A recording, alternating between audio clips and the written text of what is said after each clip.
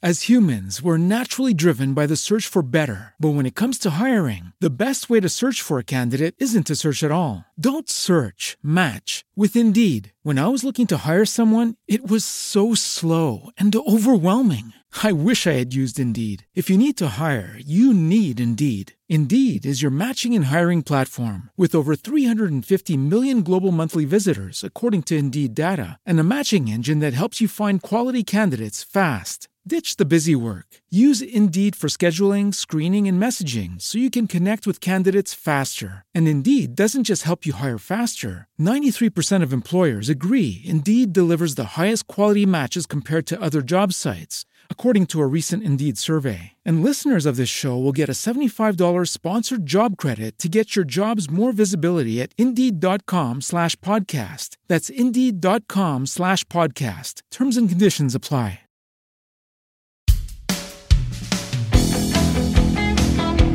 Hello and welcome to Killer Queens, a true crime podcast. I'm your host, Torella.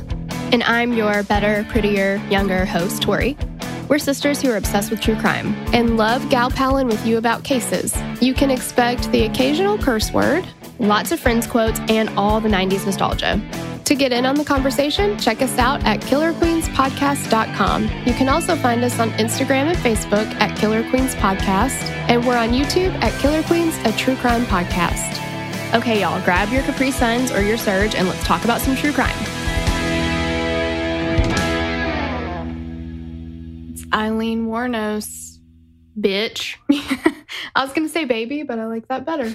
I'm feeling feisty. It's Brittany bitch. Yes, exactly. So thanks to Jay, Scott, our boo, Krista Evans, Leandra Ventura, and Janine Scott for the request.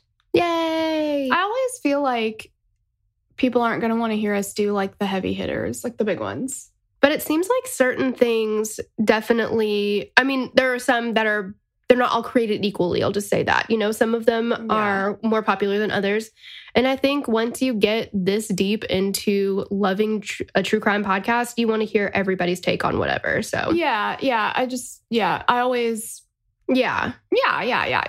With the big ones, I'm like, we're not going to touch those. Like, nobody's going to want to hear it. And lo and behold. So here we go.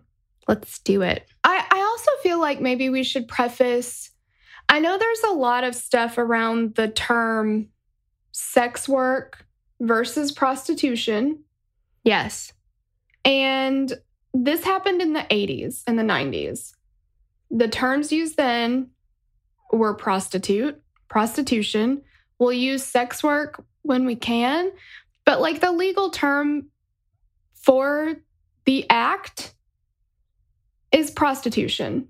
If anything comes up, it just comes from the research. It's the term that was used in an article, like whatever. We mean no disrespect. And some of the terms that we're probably going to use are terms that she herself used about it. Yes.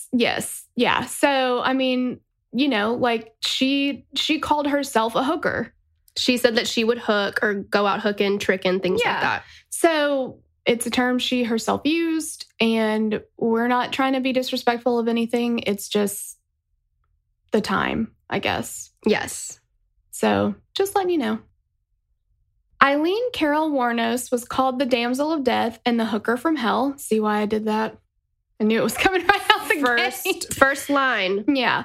She's widely known as the first female serial killer. And what's so sad about that, or I guess awful, is they kind of specify the first female serial killer not in a caregiving capacity. Oh my. How much are women bitches?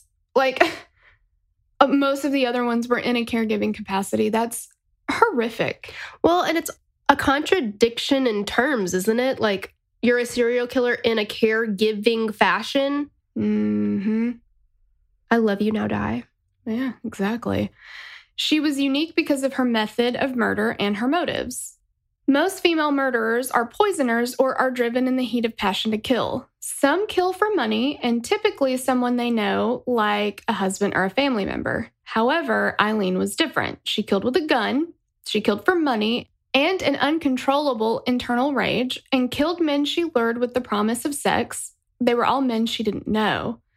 She was originally named Eileen Carol Pittman when she was born February 29th, 1956 in Rochester, Michigan to Diane and Leo Pittman. Diane and Leo were a disaster of a couple that started when Diane was just 14 years old and the couple eloped. There are so many, I feel like, cases where, I guess, again, at that time, but... 14. Yeah, again, this is not 1900. Right. In the 1800s, like 14, my God. Like, that's child bride for sure. Yeah, it's disgusting. Yeah. It doesn't say how old the dad was. So they eloped, and her parents obviously didn't approve, but there was nothing they could do after they eloped. In March of 55, at age 15, Diane gave birth to their first child, Keith. Leo got arrested for petty crimes, and in order to stay out of jail, he enlisted in the Army. As soon as he left, Diane saw her opportunity and ran off with Keith. 7 months later, at age 17, Diane gave birth to Eileen. Diane couldn't deal with having kids at such a young age and left the kids Eileen was 4 at the time with her parents. She never saw them again. Mm-hmm. Eileen also never met her father. That's really sad. I mean, it's such a tough way to come into the world, right? Oh, yeah. Well, and I don't know. I've seen this in places on the internet, but I still think it may be an unpopular opinion. You see how she grows up. You see how she came into the world. You feel sorry for her a little bit. Oh, yeah. I don't think she ever had a chance. I feel like Eileen, to me, and I'm sure other people feel this way, I think that's why it's so, like, magnetic and, like, captivating and, interesting to learn about her life, because she's almost like the anti-hero. You know what I mean? Like, you feel for her up until a certain point. You're like, wow, Yeah. She was kind of dealt the hand she was given. And then you're like, ooh, okay, that took a turn. Mm-mm. Yeah. Nope. No. There's definitely choices she could have made differently. Yes. But yeah, you can see how, I don't know. And if you're listening and you've never heard this case before or heard anything about Eileen or seen any interviews with her, her reality is completely warped. She's very paranoid. Yes.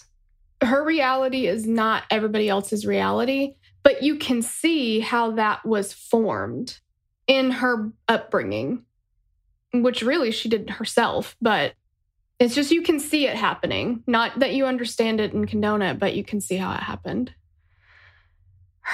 Diane's parents, Lori, which was her father, and Britta, her mother, Warnos, legally adopted Keith and Eileen on March 30th, 1960, and raised them with their young children. Eileen would later refer to them in interviews as mom and dad. She also believed they were her mom and dad for a really long time. Well, because she didn't know. Right. And her going into it when she's 4. Mm-hmm. And then never seeing her actual mom again. Right. Never seen her dad. Mm-mm. And I would think, too, with her mom being as young as she was when she had them, I'm sure her grandparents had children close to her age, too. Right. Do you know what I mean? Yeah, exactly. Around age 9, there were reports of Eileen stealing from her family and starting fires. There it is. The McDonald quadruplad. You're right. She didn't waste any time, did she? No. When she was about 10, Leo Pittman was arrested and found guilty of raping a 7-year-old girl. He was diagnosed as schizophrenic at some point, and on January 30th, 1969, he hung himself in his jail cell. Grandma Warnos was a raging alcoholic, and Grandpa was abusive to Eileen and Keith specifically. Both grandparents were emotionally abusive, but Lori was also physically abusive. It was rumored that Eileen's grandfather sexually abused her. Eileen had a lot of anger, not just at her circumstances, but in general. She was known for exploding in anger at the slightest thing and had a difficult time making friends. Eileen's brother Keith was her best friend. To the outside world, they were the typical brother and sister, sometimes best friends, sometimes worst enemies, but always loyal to each other. However, their relationship was far from typical. When Eileen was about 10 years old, she and Keith began to experiment sexually with each other. They had sex multiple times and were even caught by a neighbor, Danny Colwell, who later testified to this in court. I'm upset. Mm-hmm. Yeah. We got some Game of Thrones vibes going on. A little bit. Yeah. Yeah. I don't have words for that. But to me, because it's rumored that the grandfather was sexually abusive, but I feel like, to me, her relationship with Keith confirms that, because if you have no experience sexually at all and you don't think that it's normal, then how does that even happen, you know? Well, yeah, that seems like that was her warped idea of normal, or that was their normal. Mm-hmm.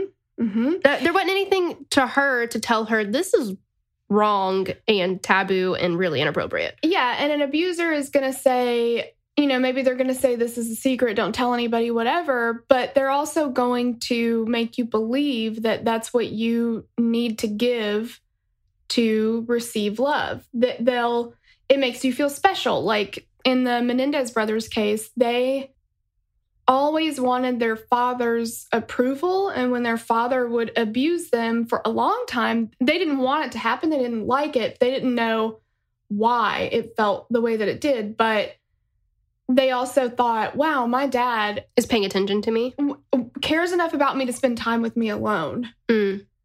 But that's the only reason. Mm-hmm. But they didn't understand.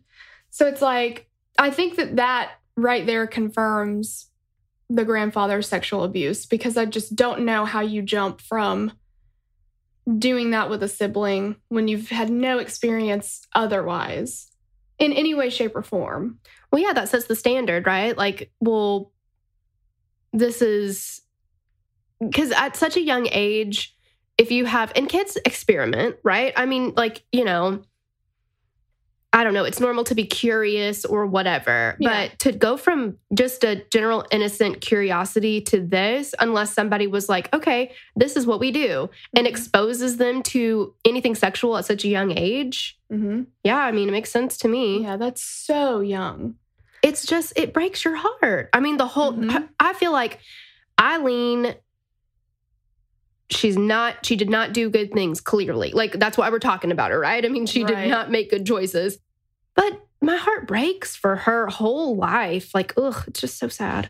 Well, yeah, because no part of her growing up was even remotely close to anything that any of us have ever experienced. Like, I'm sure. You know, it's like hanging out with your friends after school, being an innocent kid, just riding your bike, playing, you know, whatever. Like, not a care in the world, not having to worry about. She didn't do that. No. Yeah, I feel like if I had to describe Eileen's life, it's like a dumpster full of crap, and then over time you set it on fire. Mm-hmm. And that's it. That's it. Mm-hmm. As humans, we're naturally driven by the search for better. But when it comes to hiring, the best way to search for a candidate isn't to search at all. Don't search, match with Indeed. When I was looking to hire someone, it was so slow and overwhelming. I wish I had used Indeed. If you need to hire, you need Indeed. Indeed is your matching and hiring platform with over 350 million global monthly visitors, according to Indeed data, and a matching engine that helps you find quality candidates fast. Ditch the busy work. Use Indeed for scheduling, screening, and messaging so you can connect with candidates faster. And Indeed doesn't just help you hire faster. 93% of employers agree Indeed delivers the highest quality matches compared to other job sites, according to a recent Indeed survey. And listeners of this show will get a $75 sponsored job credit to get your jobs more visibility at Indeed.com/podcast. That's Indeed.com/podcast. Terms and conditions apply. By the time Eileen was 11, she'd been sneaking out of the house to hang out with people at a place called The Pit, which was apparently just literally a pit outside. No one there really liked Eileen, but she wanted so badly to have friends. She began trading sexual favors with boys who would give her money and cigarettes, which she would then use to buy drugs and alcohol to ingratiate herself to the people at The Pit. And they actually called her the Sig Pig. Oh, no. Yeah, because she would exchange sexual favors for cigarettes. So that was the name they gave her. Isn't that horrible? Yes, it's horrible. Oh my gosh. And I'm sure in her mind, she was like, oh, they like me. They're, you know, they like me enough to give me a nickname or something. Yeah. And I don't know. It doesn't feel good that somebody thinks about you this way, but at least they're thinking about you, right? Like, that's the mentality. Yeah. And that's part of the reason why, at least for Eileen, like, I know that there are people who get into the broad range of sex work because they want to. Eileen was not one of those people. No. It didn't make her feel good. She didn't feel empowered. You know, there was nothing consensual about that in any way, shape, or form. Like, yeah, she would do it in exchange for the cigarettes, the money, the drugs, whatever, but she didn't want to.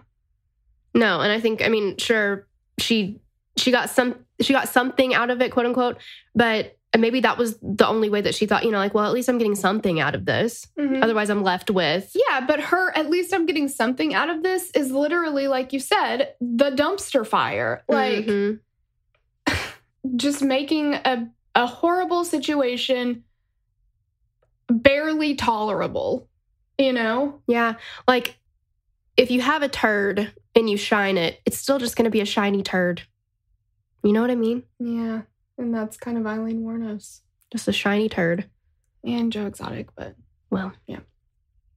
She realized early that sex could get her money, but boys had no respect for her. Eileen wasn't doing well in school, and her home life was volatile. Eventually, she and her brother attempted to run away. They were caught and put in a reform school for a while. In 1970, 14-year-old Eileen found out she was pregnant.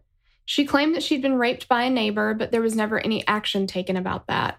It was also rumored that the baby's father was one of a number of men, including her grandfather, her brother Keith, a friend of her grandfather, and a neighborhood boy. Her grandfather decreed that she would go to an unwed mother's home, have the baby, and it would be put up for adoption, the end.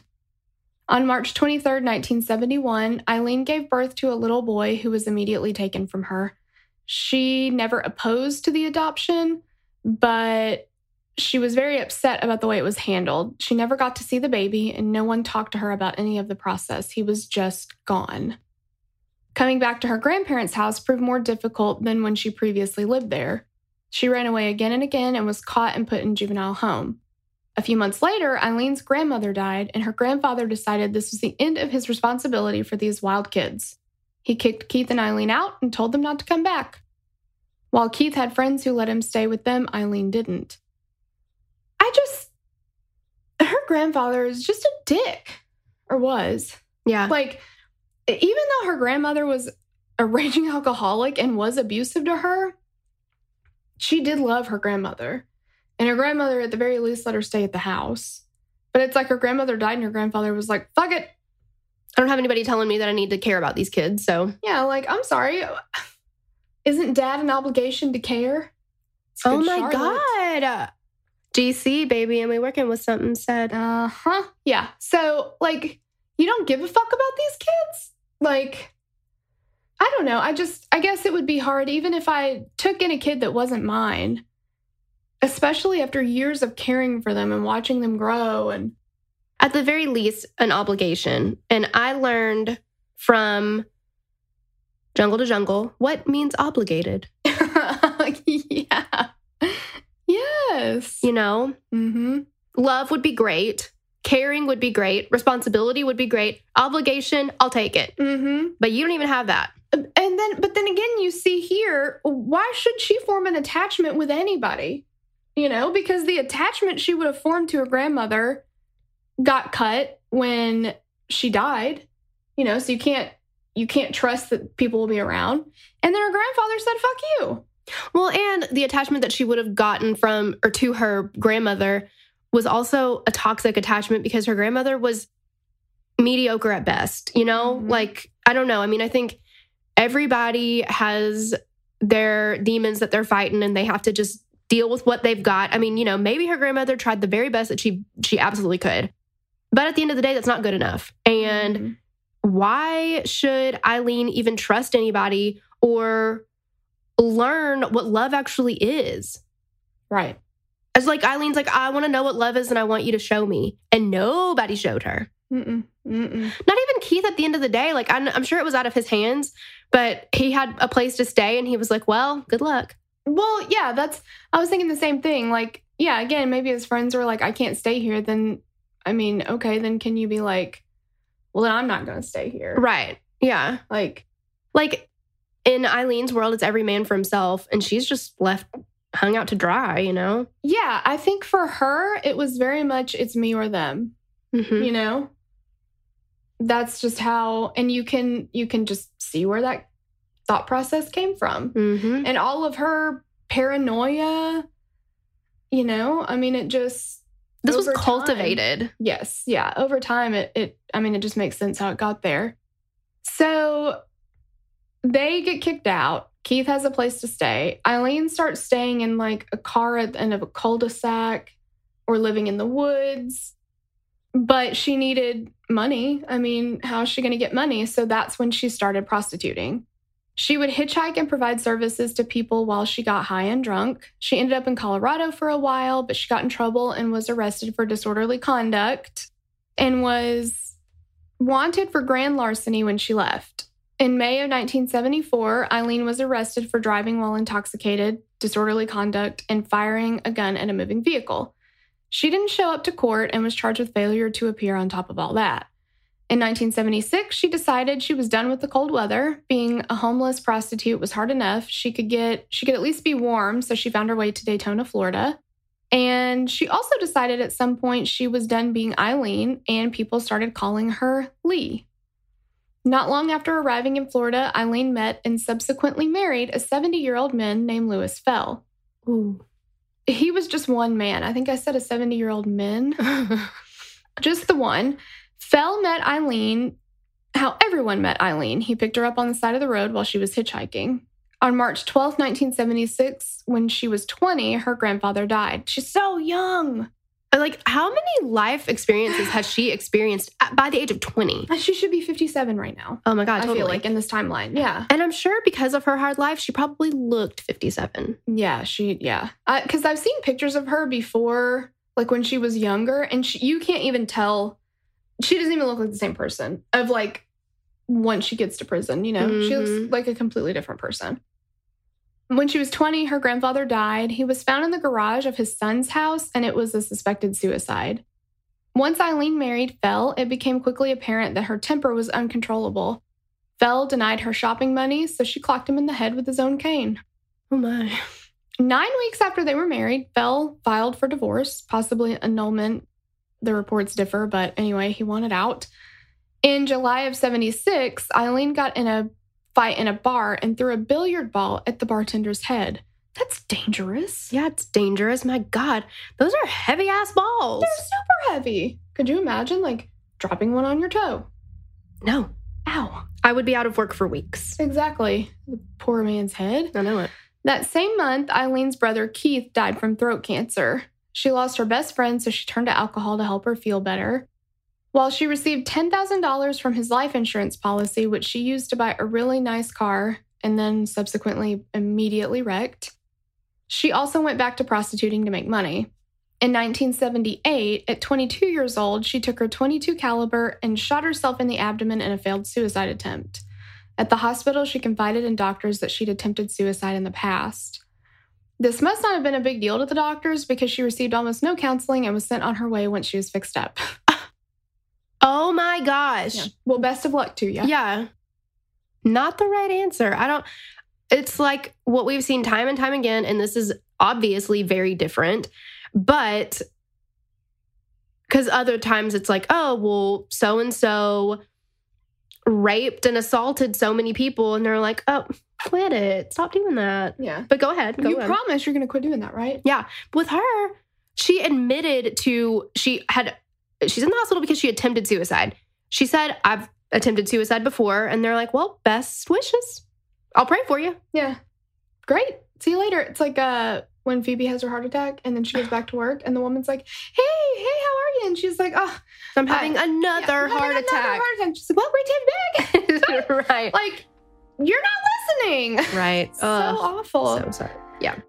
As humans, we're naturally driven by the search for better. But when it comes to hiring, the best way to search for a candidate isn't to search at all. Don't search, match with Indeed. When I was looking to hire someone, it was so slow and overwhelming. I wish I had used Indeed. If you need to hire, you need Indeed. Indeed is your matching and hiring platform with over 350 million global monthly visitors, according to Indeed data, and a matching engine that helps you find quality candidates fast. Ditch the busy work. Use Indeed for scheduling, screening, and messaging so you can connect with candidates faster. And Indeed doesn't just help you hire faster. 93% of employers agree Indeed delivers the highest quality matches compared to other job sites, according to a recent Indeed survey. And listeners of this show will get a $75 sponsored job credit to get your jobs more visibility at Indeed.com/podcast. That's Indeed.com/podcast. Terms and conditions apply. Within weeks, she attempted suicide again by taking an overdose of tranquilizers. Actually, between the ages of 14 and 22, she attempted suicide 6 times. On May 20th, 1981, she was arrested after robbing a mini-mart at gunpoint while wearing a bikini. Oh. She made away with 2 packs of cigarettes and $35. She pleaded guilty and was sentenced to 3 years in jail. She said that she robbed the place to see if her then boyfriend loved her. And surprise, he never spoke to her again after that. So that's an interesting way to go about it. Yeah, it's like, you mean you're trying to see if he loves you, like if he'll stand by you while you go to jail? I don't know. You know what you got, F+. Yeah. While in jail, Eileen frequently complained about all the lesbians in there and read her Bible. Interesting. I don't want to get into a discussion about, these are things that we don't love to talk about. I think I can include you. Politics, religion, things like that, because they're hot button issues and that's not what we're about. But it's interesting, the juxtaposition of the two things in that sentence where it's like, frequently read her Bible. Great. Good for you, girl. And then judge the hell out of everybody. Yeah, exactly. Those don't go hand in hand. Yeah, I think you've described in my world many people who identify as religious. Exactly. Unfortunately. Yes. Yeah. When she was released at age 27, she almost immediately returned to the only career she'd ever known, prostitution. On May 1st, 1984, she was arrested again for attempting to forge checks at a bank. On November 30th, 1985, she was once again arrested and charged with grand theft auto, resisting arrest, and obstruction of justice. You know what, though? And I'm going to use the word impressive, but I don't mean it. Mm-hmm. The amount of different crimes that she's committed at this point in her life, she's not even 30. And she's basically ticked every box that you can tick, you know? Like this, I think this is who they were looking for, the Lucas Task Force. Used tire tools, his own feet in one case, a scarf, a tie, a pencil. Like, that's Eileen. Exactly. Like, she's like, name it. I've done it. Yeah. Because she fucking did. Like, yeah. Wow. Yeah. Her give a damn was busted. Oh, yeah. For a long time. She tried to get out of trouble by using her aunt's name, and police found a .38 caliber and ammo in her car. Then on June 2nd, 1986, a man she'd quote-unquote been intimate with accused Eileen of holding him up at gunpoint and stealing $200. She was very upset by the way men treated her, so her logical move was to turn to women. She wrote in a letter to God while she was in prison during the end of her life, "I became a lesbian around 28. And they, like in a couple of the documentaries I watched, they talked about how, like, you don't just become a lesbian. Like, but she denied that, I guess. Like, she didn't want to admit it or whatever, but it was this, like, gradual progression. Yeah, of finding her sexuality. Like, she just didn't want to admit it until a certain point, I guess. And so I think in her mind, she needed to have a reason. She needed to justify it. And again, this goes hand in hand with the times that they lived in. Exactly, yeah. It wasn't acceptable then. In her new lifestyle, she started hanging out at biker bars, and in 1986, she met 24-year-old Tyria Moore, but she also goes by Tyra, and they became an item. Apparently, when they met, they went into the bedroom and stayed there for an entire weekend except for food and stuff. That's what she said. The two became inseparable, and they lived their nomad lives, with Eileen prostituting in the day and Tyria working at a hotel. Tyria claimed she tried to stop Eileen from prostituting, but she wouldn't. I don't know if that's true. it seemed to me that she didn't really care how Eileen made money. She wanted her to make money. And it seemed like she kind of pushed her to go out more. I think so, because, yeah, I feel like they had to fund this lifestyle that they had to make money. They had to eat. They had to drink a lot of alcohol. Like they had their things that they needed to get, and money was the source of that. Mm-hmm. And I feel like I've not seen the evidence of her being like, look, I want you to get out of this line of work. Maybe Eileen wanted to, and maybe said, I'm done with this. I'm ready to do something else. Because it's not something that she chose to do ever. It was kind of a lack of options. Got to do what you got to do to survive. Right. But yeah, I agree. I don't think that maybe they had a conversation about it, but I don't think that it was really that big of a deal to Tyria. No. And I think, I don't know, from what I understand or what I've read about her is she just, maybe it was a detective or something said, no, it was the guy who owned the bar they were at all the time, The Last Resort.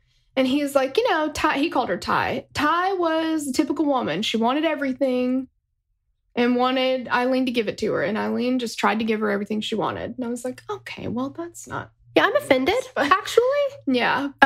Shots fired. Mm-hmm. But, it did kind of sound like Ty was a little bit that way. Right. Like, wanted everything.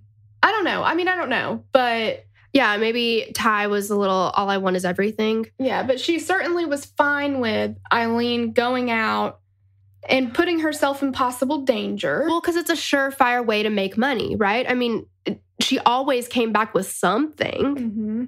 Yeah, it's like, I don't care what you do, go out there and make money. Pull your weight, right? Yeah. Eileen began calling Tyria her wife. She was in desperate need for love, and it was thought that she might not be a lesbian, but just might be lonely. Who knows with Eileen? It's like, I don't think she knew. No, and I don't know necessarily that Eileen's the kind of person that you can put a label on, Like, right. I think that she found love where she found love, or she was desperately looking for love wherever she could find it. Yeah. And at the end of the day, love is love, so. Yeah. And, again, I don't condone anything she's done or anything like that. It is sad. It is sad, because there's this hole in her heart, and all she wanted was to just feel loved. Mm-hmm. Yeah. Doesn't make it right, but no, it is heartbreaking. By the time she was 33 years old in 1989, she was looking at least 43. Here we go. Rode hard and put up wet. Absolutely. There you go. Yep. She and Chelsea Handler right in there. Oh. I don't like Chelsea Handler. Her life of hitchhiking, prostituting, drinking, drugs, homelessness, and violence had made it more difficult for her to get enough clients to make ends meet. She was worried she was going to lose Ty, but Ty felt like she was all Eileen had and was almost too guilty to leave her. And also, I read a lot of her clients at the time, her regular clients were military men, and they were getting shipped off to the Gulf War. So she was having trouble finding clients. Her looks shot to hell. That's a problem. Okay. So I did not get all of my information on Eileen Wuornos from the movie Monster, but my husband and I just watched it last night just to brush up. And I mentioned, because, Tarella's husband did not know how to pronounce the name Charlize Theron and called her Charlize Therion. Because he tried to read it in a magazine, and that was his first mistake. Yes. It's tough. It's a tough name. Tough name. But yeah, so Charlize, I was just saying to Steven, I was like, wow, Eileen Wuornos is proof that no matter what you look like, you can pull ass and get paid for it. Yeah. It's just, no offense. I'm sorry. I think that we can all agree on the rode hard, put up wet situation. And I'm like, wow. Because no matter what, Steven was like, yeah, men will take what they can get, apparently. Like, I guess so. Yeah. It's not necessarily about looks. Ew. I mean, it can't be, right? Yeah. On November 30th, 1989, Eileen was picked up by 51-year-old Richard Mallory in Tampa. He had actually served a 10-year prison sentence for sexual assault before meeting her.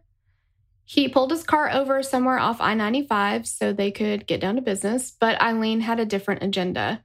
She pulled out her .22 caliber and shot Mallory 4 times in the chest and back. She stole anything of value off of him, which was mostly cash, and then covered his body with a random carpet that was out there. Eileen stole Mallory's car and went straight to tell Tyria what she did. Tyria didn't believe her, but when Eileen told her they were leaving, Tyria went. Eileen cleaned out Mallory's car and pitched his things in the sand somewhere. Then she abandoned his car in a different location. Police found the car a few days later, but they couldn't find Mallory's body for another 2 weeks. On December 13th, 1989, 2 teenage boys found Mallory's body naked in the woods off I-95. Tyria was still in some insane denial and didn't go to the police thinking that Eileen got her anger out of her system and now she's done. That silence was both of our eyes being like that Chrissy Teigen gif where it's like, ooh.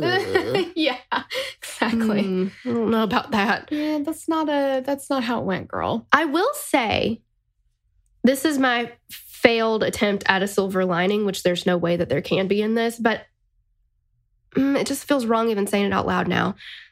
If there was going to be a time for a body to be left in Florida for 2 weeks in the elements, December is the best time. It's not super hot. There's not a lot of decomposition, probably. Yeah, not so bad. Yeah. Better than August. Central Florida. Right, yeah. Right. For sure, yeah. It's cooler there. You're right. I'm just trying to No, you can't even... No.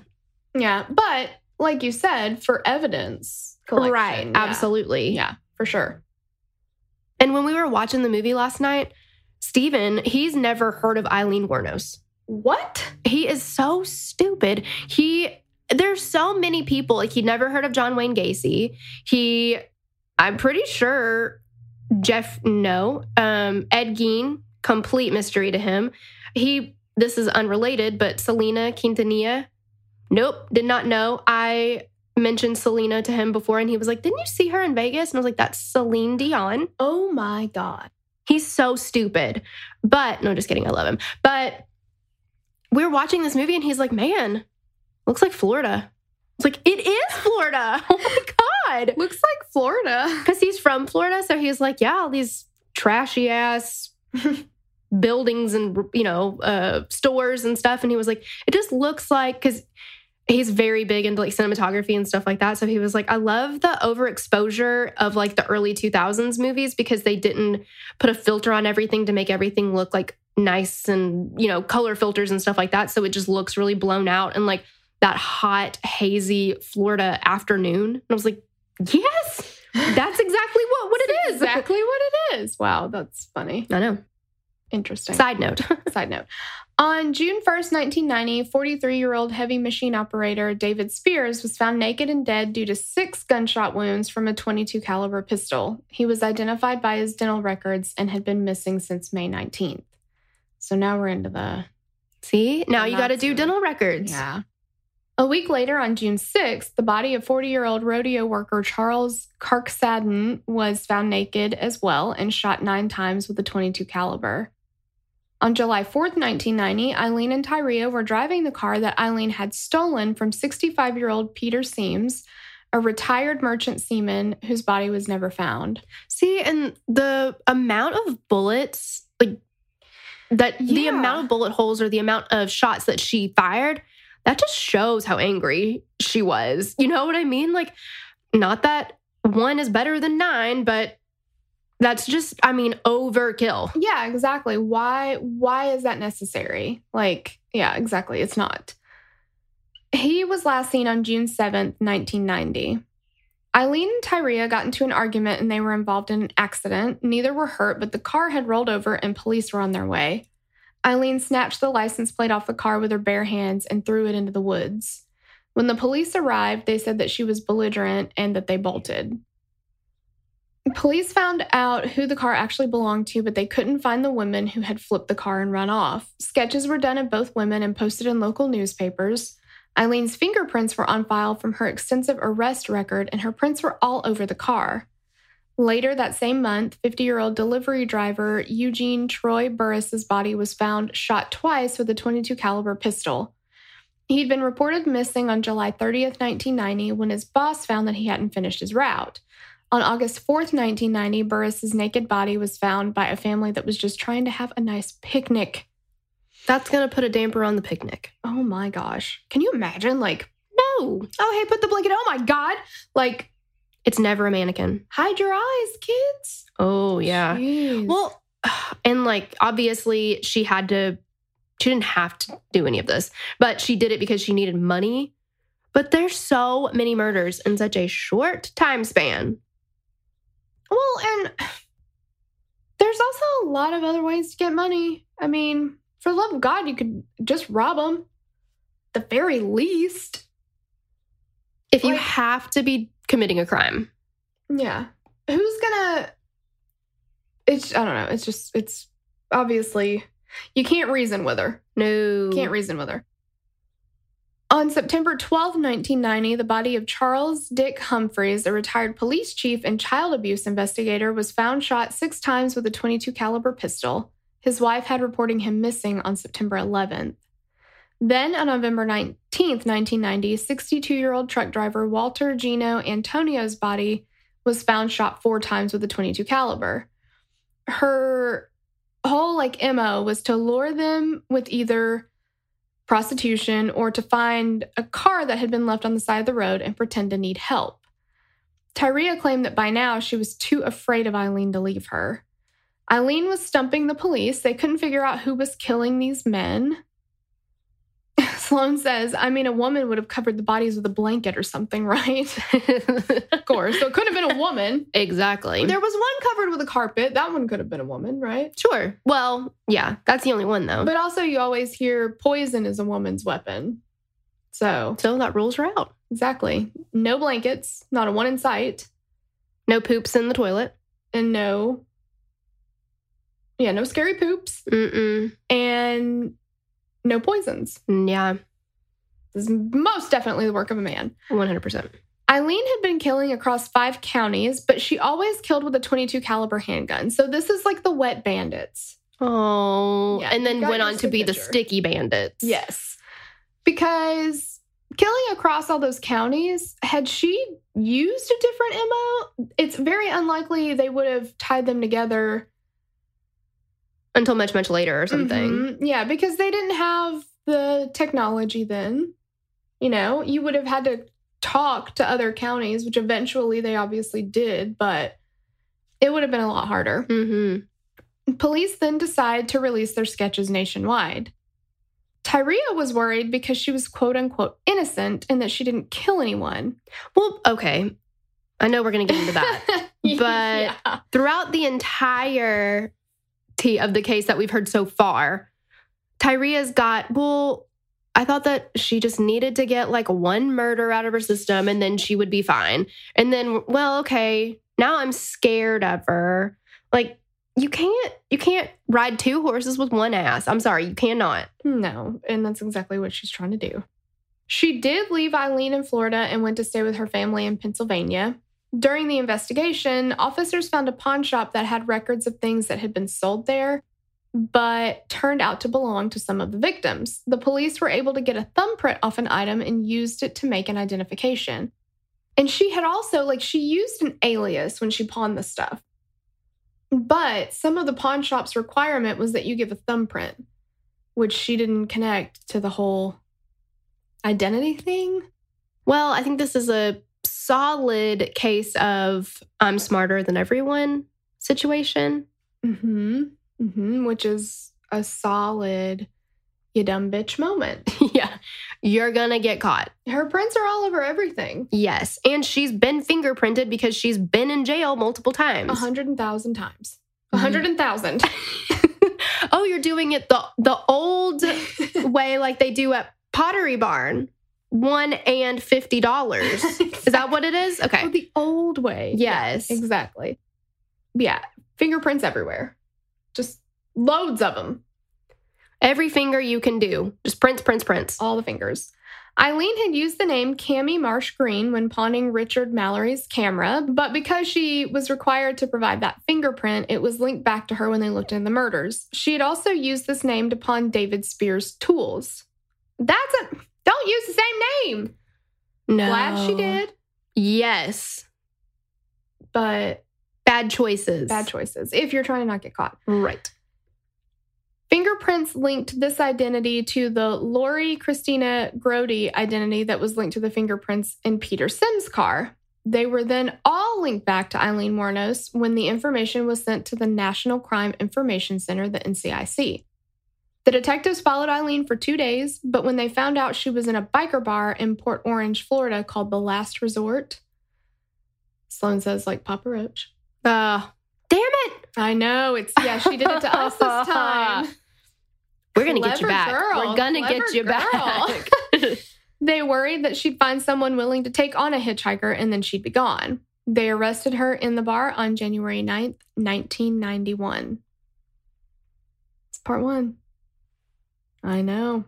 I am left wanting more. I know. I feel like this is where it gets really buck wild. Oh, yeah. Maybe because... Buck Cherry, y'all crazy, bitch.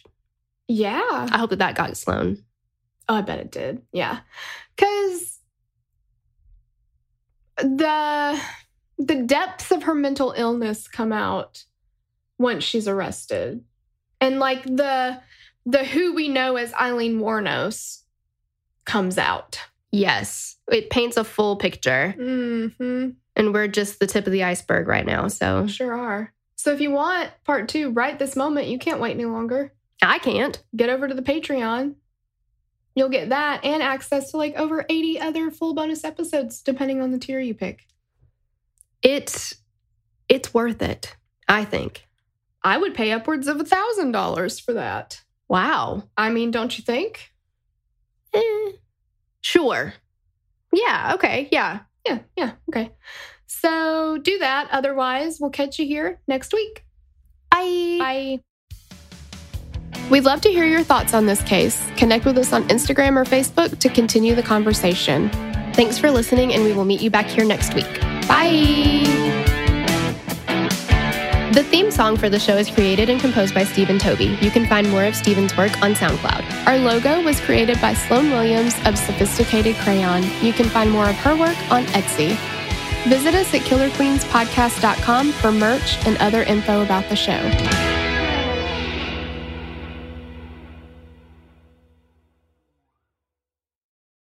As humans, we're naturally driven by the search for better. But when it comes to hiring, the best way to search for a candidate isn't to search at all. Don't search, match with Indeed. When I was looking to hire someone, it was so slow and overwhelming. I wish I had used Indeed. If you need to hire, you need Indeed. Indeed is your matching and hiring platform with over 350 million global monthly visitors, according to Indeed data, and a matching engine that helps you find quality candidates fast. Ditch the busy work. Use Indeed for scheduling, screening, and messaging so you can connect with candidates faster. And Indeed doesn't just help you hire faster. 93% of employers agree Indeed delivers the highest quality matches compared to other job sites, according to a recent Indeed survey. And listeners of this show will get a $75 sponsored job credit to get your jobs more visibility at Indeed.com/podcast. That's Indeed.com/podcast. Terms and conditions apply.